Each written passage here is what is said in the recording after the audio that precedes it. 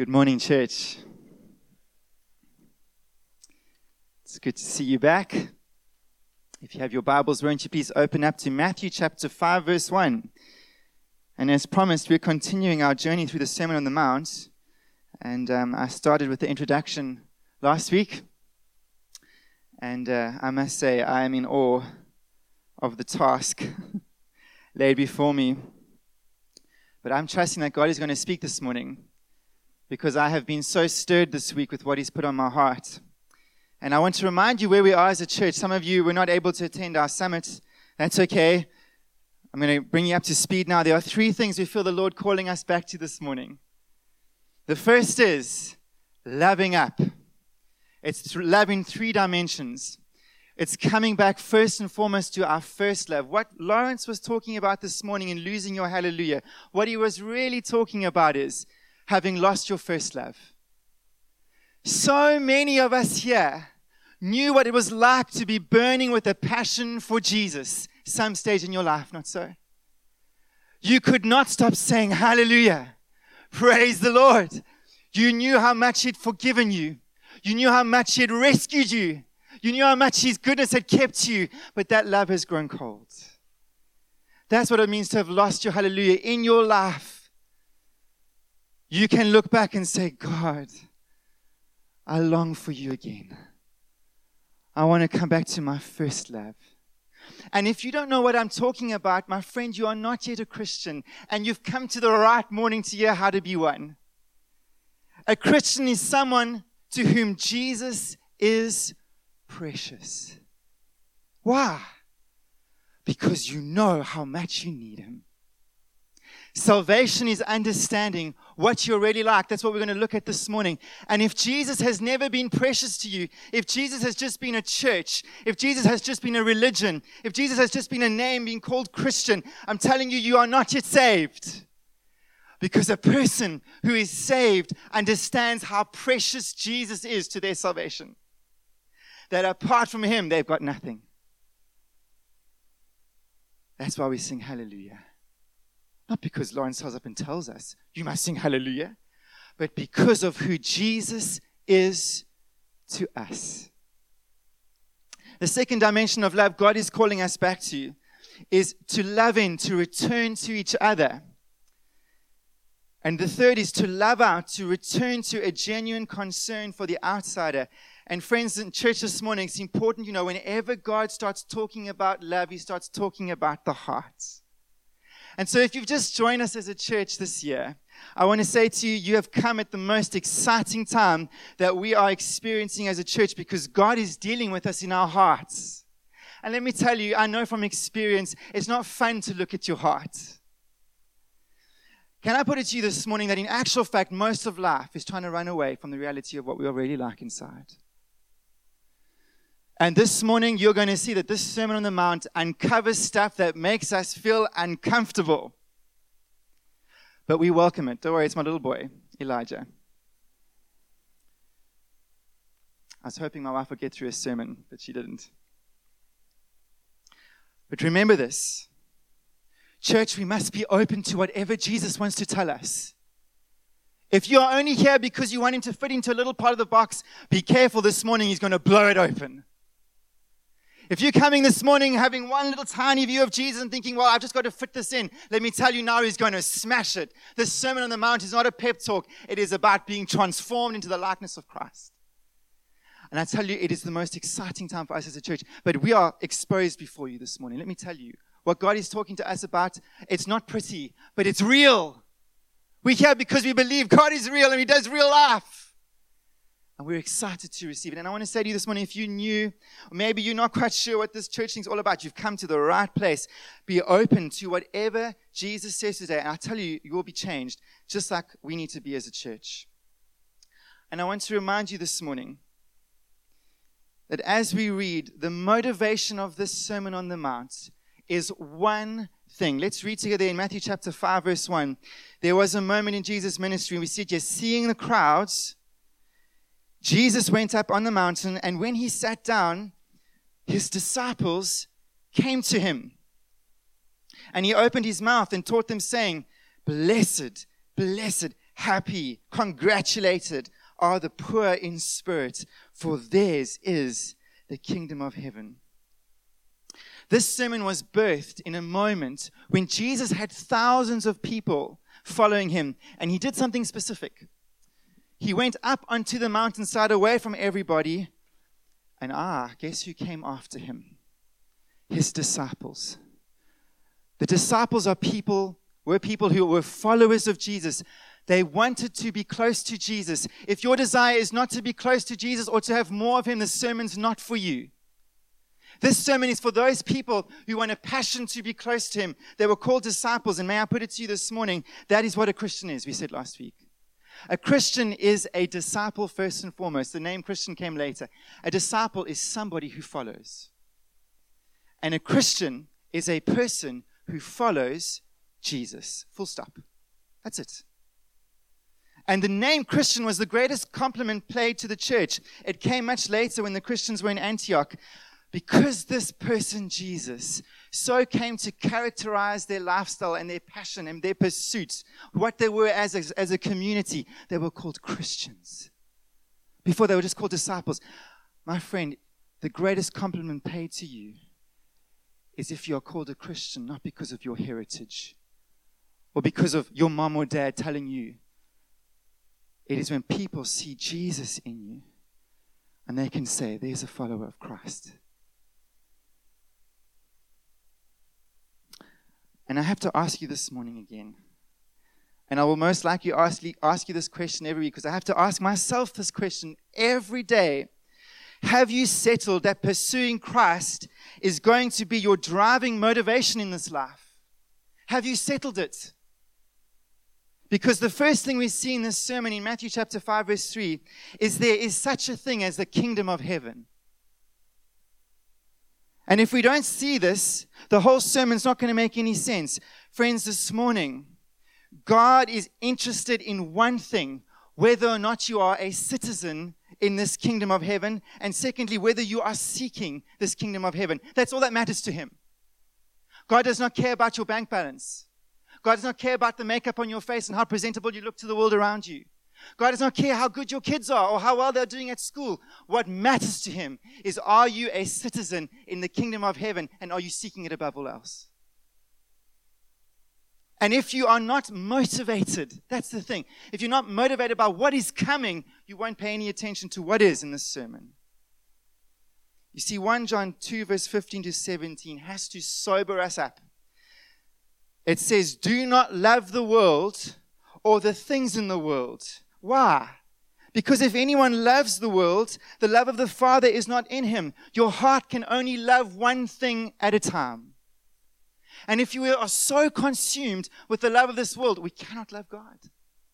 And what is the love of this world? He goes on to say, for all that is in this world, the desires of the flesh, your appetites, the lusts of your flesh, and the desires of your eyes, the things that you look in this world and you crave and you covet, and pride in possessions. It's this attitude of thinking we are so much to God because we have so much. Friends, that is a worldly way of thinking. And it says here, it is not from the Father. That way of thinking is not from God. It is from the world. And the world is passing away along with its desires. But whoever does the will of God abides forever. This sermon starts out by saying, what are you motivated by in your life? Because if it is status in this world, if it is applause in this world, if it is comfort in this world is passing away. And the thing that's going to stand is this coming king and his kingdom. And this king's name's Jesus. And Jesus says in John chapter 3 verse 3, you have to enter into this kingdom. You're not born in it.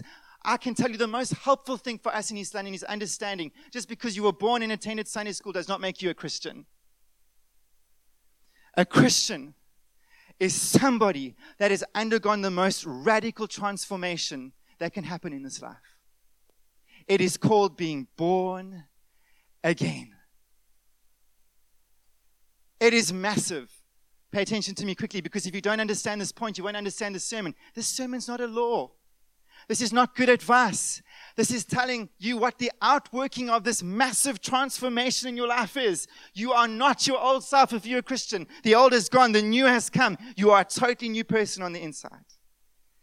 And this is the game changer, is that you are a citizen of an entirely different kingdom.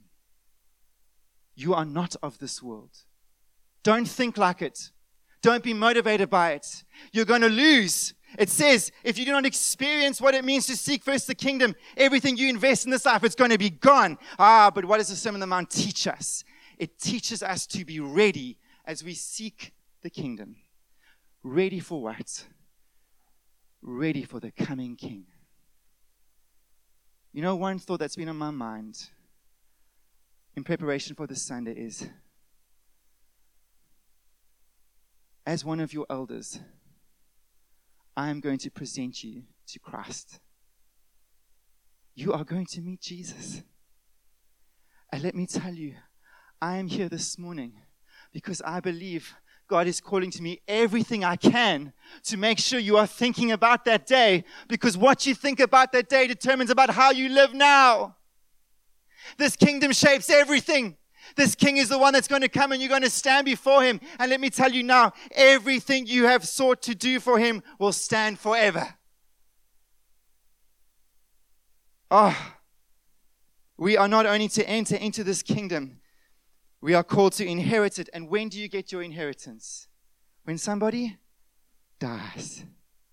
When your body dies, you're going to stand before Jesus. And on that day, he wants to give you something. It was the promised land to the Israelites. Jesus has promises for you. He has work for you to do. And it's work that has been predestined for you before the foundation of the world. He saved you. Not that you can just be with him, but that you can walk with him. And on that day, church, unless we are starting to fix our eyes on what is unseen, I don't care what the world says about you. It matters nothing. Some of us are so concerned here about how little money we have. To Jesus, it matters nothing. Some of us are so concerned that our marriages are in a mess. Let me tell you now, to God, he doesn't see as the world sees. The world might say, oh, look at you. You're so rejected. You're so pathetic. You're so nothing. If that's you this morning, you are ready for the gospel. Do you know why? Because you're ready for this first beatitude, which says, I don't have it all together. Church, I'm jumping here, but you got to know, we inherit what God wants to give us through total obedience to Jesus, full stop. That's it. And the point of this sermon, it's the most exciting thing, is it's going to train us in how to enter into the kingdom of heaven, how to lay hold of the kingdom of heaven. It's going to help us become more and more like Jesus. That's what this is all about. And this is the point of the Sermon on the Mount. And so why? Have you ever thought to yourself, why does Jesus start with these Beatitudes, they're called? I'll explain to you what that term means in a moment. It is because what we are going to look at, there's about 8 of them over this next 8 weeks or so, is that these Beatitudes are the marks, the characteristics of what a disciple of Jesus looks like. They are spiritual. This is what God is going to do in you when you make Jesus the passion and pursuit of your life. This is what's going to start happening in you. And my friend, it is the mark of the working of the Holy Spirit. You'll hear me say the word anointing often from the pulpit. Anointing means this. These Beatitudes are what a person looks like when the anointing of the Spirit is working in their life. And the anointing means this. It is the empowering, supernatural empowering and work of the Spirit in your life. And the easiest example I can use is, you will notice some Sundays I will have such power. But other Sundays I'll have so little. And you'll say, geez, Matt really wasn't on form this week. I'll tell you what the difference is. What I seek after, it is the anointing. I can prepare as much as I like, but when the Holy Spirit starts to move and starts to come in power upon what I have to say and what the Word of God says, you will notice it immediately. Not so? And I'll tell you this, a good preacher, I'll give you a bit of insight. Preaching is the most humbling thing. Because a good preacher is sometimes a bad one. Because I don't always have the anointing. Pray for me. Pray for Joe at the Ridge. What we are doing here is not by the level of nature. I'm not coming in my own strength and preaching these words. I'm trusting that the power of the Spirit is going to come upon you and change you. Because don't forget, whatever the Holy Spirit touches, He changes. That's why salvation enters us into the big league, because we get the Spirit. What I'm talking about here, we're blessed are the poor in spirit. I'm not talking about a person's temperament. I'm not talking about somebody who's shy or retiring or self-deprecating. These are supernatural marks of the Spirit in a person's life. And secondly, they are not application points. You don't apply them to your life. Please, please don't pray, Jesus, make me poor in spirit. It comes as a byproduct of you following Jesus, and I'll explain to you in a moment. Please don't pray that prayer. I have already. It's painful. Not helpful. They are not application points. When you see these things in your life, you know you are going after Jesus. That is why blessed, that word blessed actually means in the Greek, congratulations. Blessed. It even means lucky. Lucky you. God is working in you. When you start to see yourself being emptied of yourself and you start seeing yourself becoming poor in spirit, you jump up and down. You say, blessed, congratulations, because God is at work. You're moving forward in the kingdom. And my friend, this is the place of wonderful peace.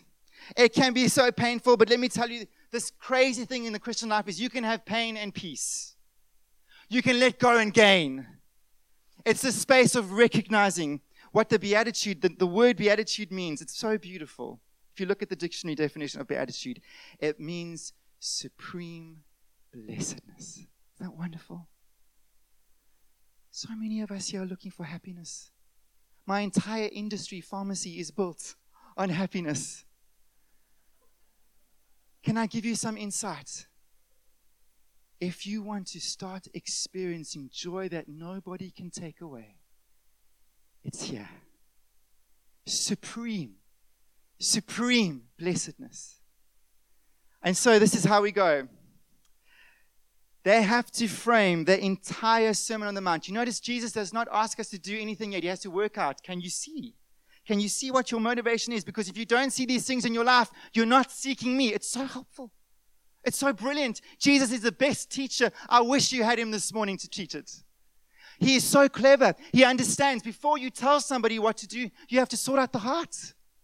And so he's saying, this is why it's congratulations to you, disciples. When you start to see these things in you, you are moving forward.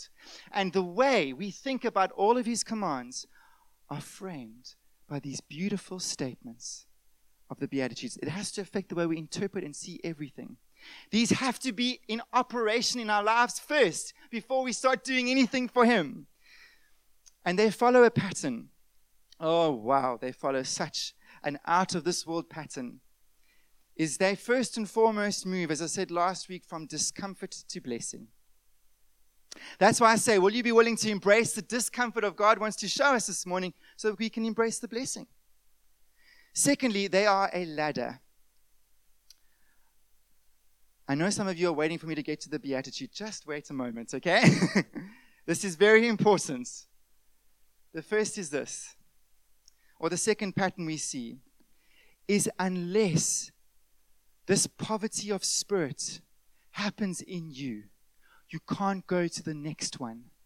Unless you see what you are really like, you can't truly mourn. Unless you really are confronted with what you really like, you can't truly be meek because you want to fight back. And when you actually see what you really like, that's the moment when you start hungering and thirsting for righteousness because you know you're so far from it. It is a ladder. As you let the Holy Spirit work these things out, you go higher and higher. Let me point out what the highest one is. It's when you are so like Jesus, people persecute you because it's as if he is in their presence. Let me tell you, the world does not love Jesus by nature. You are so transformed. People see Christ. And so this is it. Not only is it a ladder, but it is a building. And this is the beauty of it. Is that just like a building has a foundation, that has to be in place all the time in order to build on top of it. You never graduate from a beatitude. It operates in your life from the moment you become a Christian to the moment you die and go to be with Jesus. This poverty of spirit never leaves you. It's always in operation. And if it ever stops, as I'm going to point out shortly, we're in trouble. We build on the one thing to the next, and we move higher and higher as we embrace it. And that is why, now I'm telling you why I'm taking so long to get to this beatitude, is because unless we understand this is the starting point, this is the foundation of it all, the next, I don't know how long we're going to preach on this for, will be a closed book to you. So, with the time I have left, what does it mean, this first beatitude of blessed are the poor in spirit, for theirs is the kingdom of heaven? It is this. It begins with seeing what we are really like face to face before God. I'll say it again. Being poor in spirit begins when we see what we are really like face to face before God. And note, that spirit is a small s. You must pay attention to every dot and comma in your Bible. It means what we look like on the inside. It's not about the Holy Spirit. The whole point, and this is the crux of my entire argument with you this morning, is that this face-to-faceness with God shows us what we are really like on the inside. It is what God sees. Right now, who you are is what God sees. No one else can truly see it. And let me put it this way, it is the hardest for us to see. You know what God sees when He looks into your hearts and mind? Is He sees absolute poverty. I'll say it again. Do you know what God sees when He looks into your hearts and mine? He sees absolute poverty. In the Gospel of Luke, when he gives a much shorter summary of the Sermon on the Mount, Luke doesn't even bother to say poor in spirit. He just says, blessed are you who are poor, socioeconomically. Blessed are you who have little, for yours is the kingdom of heaven. Let me tell you now what poverty in Jesus' day meant. Being poor in Jesus' day was not having the Xbox number 17 or the BMW 5, not 7. Do you know what it's like to be poor in Jesus' day? And we see it so often here in East London. It is somebody who does not have sufficient good food to stay healthy. In Israel, farmers were not allowed to cut all the way to the margins of their crops, nor to pick up all of the gleaned ears on the ground, because the poor would come and pick up the scraps. Otherwise they die. Being poor in Jesus' day was to not have sufficient clothes to protect your dignity. You barely had enough to cover your nakedness. You'll be freezing cold in winter. You'll be dirty and sweaty in summer. Being poor in Jesus' day meant you had no shelter to store your possessions. There was no place for refuge. Here, we think about our big cities. We've got little alcoves where the poor find shelter. In those days, cities did not exist like we have them today. You slept in the fields. You slept in caves. You were totally exposed. Is this the way you see yourself before God? Let me tell you what a poor person is. Is it someone in total need? It is somebody who is desperate. You don't know where your next meal is coming from. That's the kind of desperate state a poor person's in. You are totally honest. What can you hide behind? What you see is what you get. It is so humbling. When you are poor, you are totally dependent. So few of us here know what that's really like. If nobody reaches out their hand to help, you're a dead man. Total weakness. Is this the way you see yourself before God?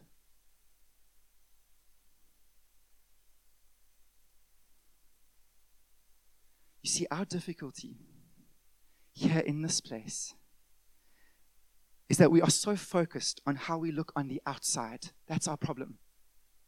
We're not focused with the S, the Spirit. This is our problem at Sterling. Because we think we're okay in the world, we're okay before God. We think because we also have status in the world, we have status with God. We think because we have the applause of the world, we have the applause of God. We think because we have the approval of the world around us, we have the approval of God. My friends, you are blind until you see your nakedness and poverty before a mighty God. We think we're okay. We think we've got it all together. We're so nice and neat here. Let me tell you, when God sees you, He sees brokenness.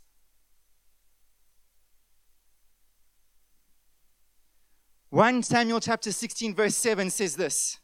When Samuel went to choose the next king, the first eldest son of Jesse, he thought he was so wonderful. Big abs, beautiful face, tall in stature.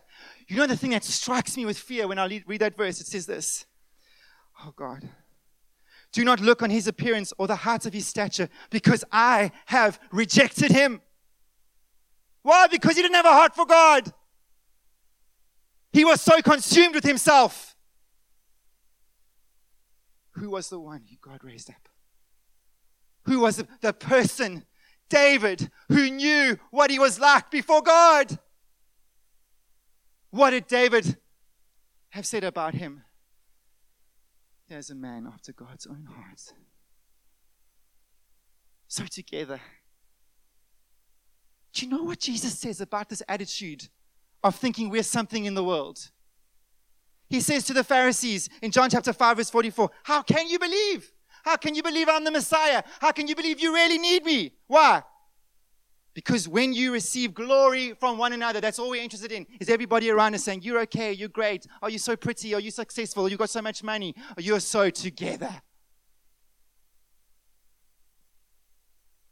Let me tell you, peel away my heart, peel away yours, we'll see ugliness.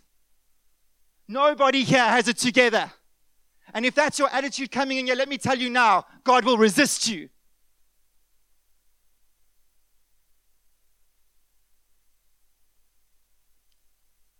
Matthew chapter 19, verse 23 is for us, Sterling. We are one of the wealthiest brackets in the world. 2% of the world's income bracket in terms of being wealthy. We think we don't have much. You just have to go to Uganda or Rwanda or Sudan. We have loads. This is the verse it says. And Jesus said to his disciples, truly I say to you, only with difficulty will a rich person enter the kingdom of heaven. Why? Because if you think you've got clout on earth, you think you've got clout in heaven. You are nothing. I'm nothing. I'm nothing.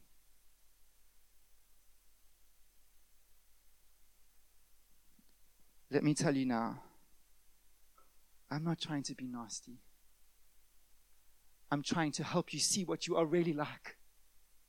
Because the sooner you can see what God sees, the sooner you can enter into the kingdom of heaven and inherit all He has for you. What need do you need for Jesus if you've got it so together? What I say to you, you won't receive. You'll think it's for the person next to you. No. We spend so much time making sure we are presentable to the world, but we are so unprepared for God. That's my heart. That's your heart. Can you cope with it? If you can't cope with it, and you want to push back against it, the kingdom of heaven is shut to you. See, the first and most important work of the Spirit in your life is to smash this inflated, incorrect image of ourselves. It's called pride. Pride. Do you know I did a course, a new creation course this last week. It's coming up in March. You've got to sign up. There's only like 10 spots available. We have to circle. There's a point of what you call faces. Don't worry too much about what it means. You know, the one I didn't circle was pride. The man stood up and said, "Who of you circled pride?" I wanted to climb under the desk. Here I am preaching of it. It's in my own heart. It is the hardest thing to see. Can you see it this morning? Because if you can, you are blessed. You are blessed. You're blessed. When you see you've got nothing to recommend you to Jesus, you are blessed because your heart is open to receive what He wants to give you. When you're so full of yourself, how can you have any need for Jesus? It is essential that God breaks us in a godly way. And if we don't have this, salvation is shut this morning. Until you see yourself as you really are, unless you become poor in spirit, you will not see your need for Jesus. Can I put it to you like this? If you have not grieved over your sin, you are not saved. Because you haven't seen it. That's how it works. Do you know, I was struck as I was typing this. I felt God say to me, "Matthew, what does saved mean?" You know, saved means you've been rescued from the coming judgment. Is that God is going to come in all of His glory, and He might come and call you to Himself before He comes in His fullness here on earth. But my friend, the thing He's going to ask you, the thing He's going to check is, has your sin been paid for? And if you have no need for Jesus, you've got no covering for sin. Being saved means we are rescued. That's how you get your hallelujah back, is you start to see what God has done. You know what happens as Christians? We start to get so used to the privileges of the kingdom of heaven, we take them for granted. We think saved is just a title that we talk about for people who attend church. People who attend small groups. We've been saved from judgment. Our sin has been paid for. We know we are sinners saved by grace. We know that Christ is precious to us because He's rescued us. How many of you feel like that? Come on, church. Come on. Let's not be afraid of what the Spirit shows us, because it's only to give us Jesus. And if you have not yet grieved over sin in your life, you haven't seen it. That's how it works. And if you see your sin, you're ready for a Savior. That's how it works. It is wonderful. And the first beatitude, this being poor in spirit, it is necessary for sanctification. What is sanctification? Becoming holy. What does holy mean? Becoming more and more like Jesus. If we don't see our absolute depth of need before God, we don't think we need to change. How many of you here really think you need to change? We think we're so presentable before God. Oh, we've said the prayer. Oh, yes, we received Jesus. But you know what? I just had a few flaws. We are saved from fallenness. It's pride. We don't think we need to change. Sure, we might need to pray a bit more. Maybe I could improve on my Bible a bit. We've got to see how deep our need for Jesus goes. When last have you felt the need to change?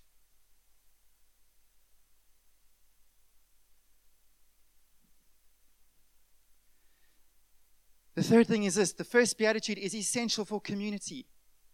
We're talking about loving in. Let me tell you what stops us loving in. It is sheer pride. What is the root of pride? I've got it so together, I don't need you.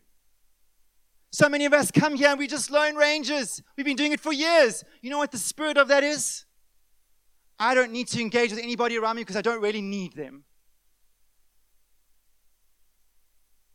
Can I tell you this morning? Here is Christ's hand. Here is Christ's foot. Here is Christ's leg. This is His body. Can you live without your lungs, your heart?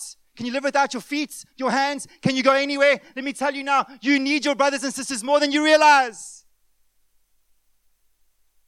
But the root of pride is coming as thinking, Jesus is just for me. On my terms, in my space. I have got no concern for anybody else because I'm so full of myself. That's how it works. Got it so together. Let me tell you, the spiritual life, if you want to get serious in following Jesus, it is one of the most loneliest places if you choose to do it on your own. How can we say we love Jesus, but we don't love his body? How can we say we want Jesus, but we don't want our brothers and sisters? You are not so self-sufficient. How can we not love his bride? It's pride.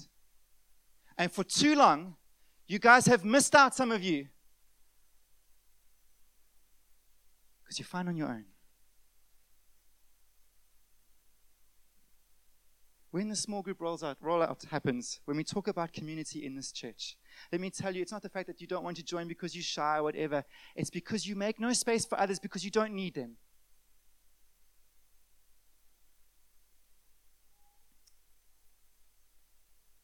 Let me tell you the last thing about the Sermon on the Mount, before I get to the good stuff, is that until this poverty of spirit happens in you, you're not available to serve in the kingdom. Can I tell you why? Because you are so, and myself, am so consumed with ourselves, how can we see the need of anybody else?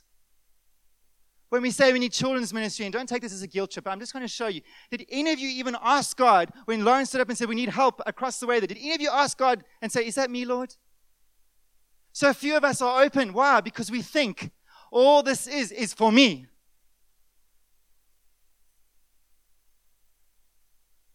Watch the space. How can we love out if we love ourselves so much? This church will be transformed when we have a godly concern for others. How does it happen? We have to be emptied of ourselves. Do you know the nicest people to be around are those that have experienced this brokenness? The Bible says, he who has been forgiven much loves much. So after all of this uncomfortable exposing, how on earth, Jesus, can you call this blessed? This isn't fun. This is not fun for me to preach. Don't misunderstand my motive here. I have been shaking in the presence of God, saying, God,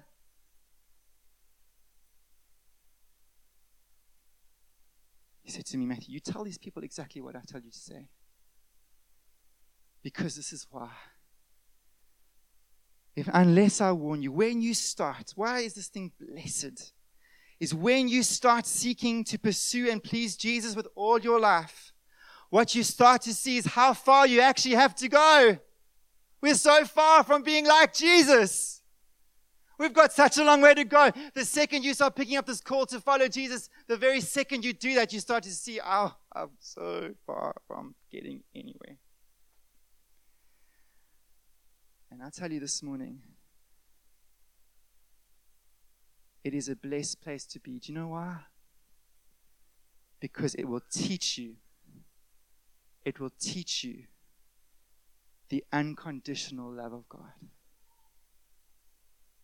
You will hear God say to you,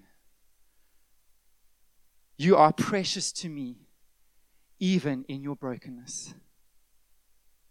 Is you'll start to understand that the love of God stretches far beyond what you think you've earned. That's our problem with pride. We think whatever God gives us, we've earned it. Not so.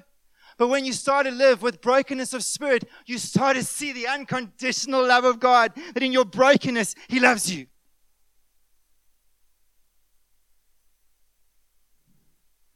You'll sing like Phil Wickham says, I'm so unworthy, yet still you love me. Forever my heart will sing of how great you are. You know how God wins your loyalty? It's not through harsh punishment and law. It's through his love. You just start to see that this God has loved you first before you did anything for him. And he loves you even in your brokenness. You're precious to him. You're precious to him. The second thing is this. It will teach you your constant need for Jesus. We never arrive in the Sermon on the Mount. I feel so humiliated being the one having to preach this because for me, I know what I'm really like. But let me tell you, I will never arrive until the day I die. I will need the blood of Jesus to forgive me, to keep me, to shelter me, to cleanse me. And it wouldn't be anywhere else. Only by grace can we enter. Only by grace can we stand. Not by our human endeavors, but by the blood of the Lamb. Being poor in spirit will make Jesus so precious to you. His blood will mean more to you than $1 million. His blood will mean more to you than the approval of people around you saying, oh, well done, you're so clever, you're so smart, you're so beautiful. Let me tell you, when you start to see what you really like and what Jesus means to you, that His blood is covering you, that it is the hope of eternal life, it will make you worship Him like never before. You never outgrow Jesus. The third thing it will do for you is it will make you marvel not only at what He has done, but His ability to keep us to the end. Jude 24 says, now to Him who is able to keep you from stumbling and to present you blameless before the presence of His glory with great joy. It will make you admire Jesus, because here you'll see a man who lived the Sermon on the Mount. Everything He did for you. Every sin He resisted, He did it for you. So that you can stand before God in His righteousness and His perfection. And I tell you what, He was a man that suffered. When you start to see how much you need Him, and when you try to live this holy life, and you see how He did it without sin, I'm telling you, it blows your mind. Jesus becomes everything to you. If He's not precious to you, you're not broken. If you're not broken, you have no hallelujah. Because you can't see.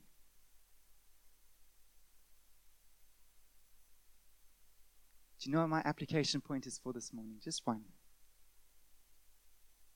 Is run after Jesus. Making the passion and pursuit of your life. And I'm warning you. It's a good warning. I'm preparing you. When you start to follow Jesus, you will start to feel yourself being emptied out. You'll see your weakness. You'll see your shame. You'll see your sin. Embrace it. Go, yes, Lord, it's driving me to Christ. I'm moving forward. The only person who is interested in Jesus is the person who gets to be poor in spirit. Go for it. You will learn how to fight the good fight. When Satan comes up and says, look at you, you loser, you'll say, Christ has died. When you're down in the dust and the Sermon on the Mount has got you in this place and it's squirming, you're squirming because God's dealing with you, you'll say, God, praise your name. It's what I've asked for. Because in this, it drives me to Christ. That's the point. It drives me to the need for the Spirit. It makes me worship Him. Let's pray.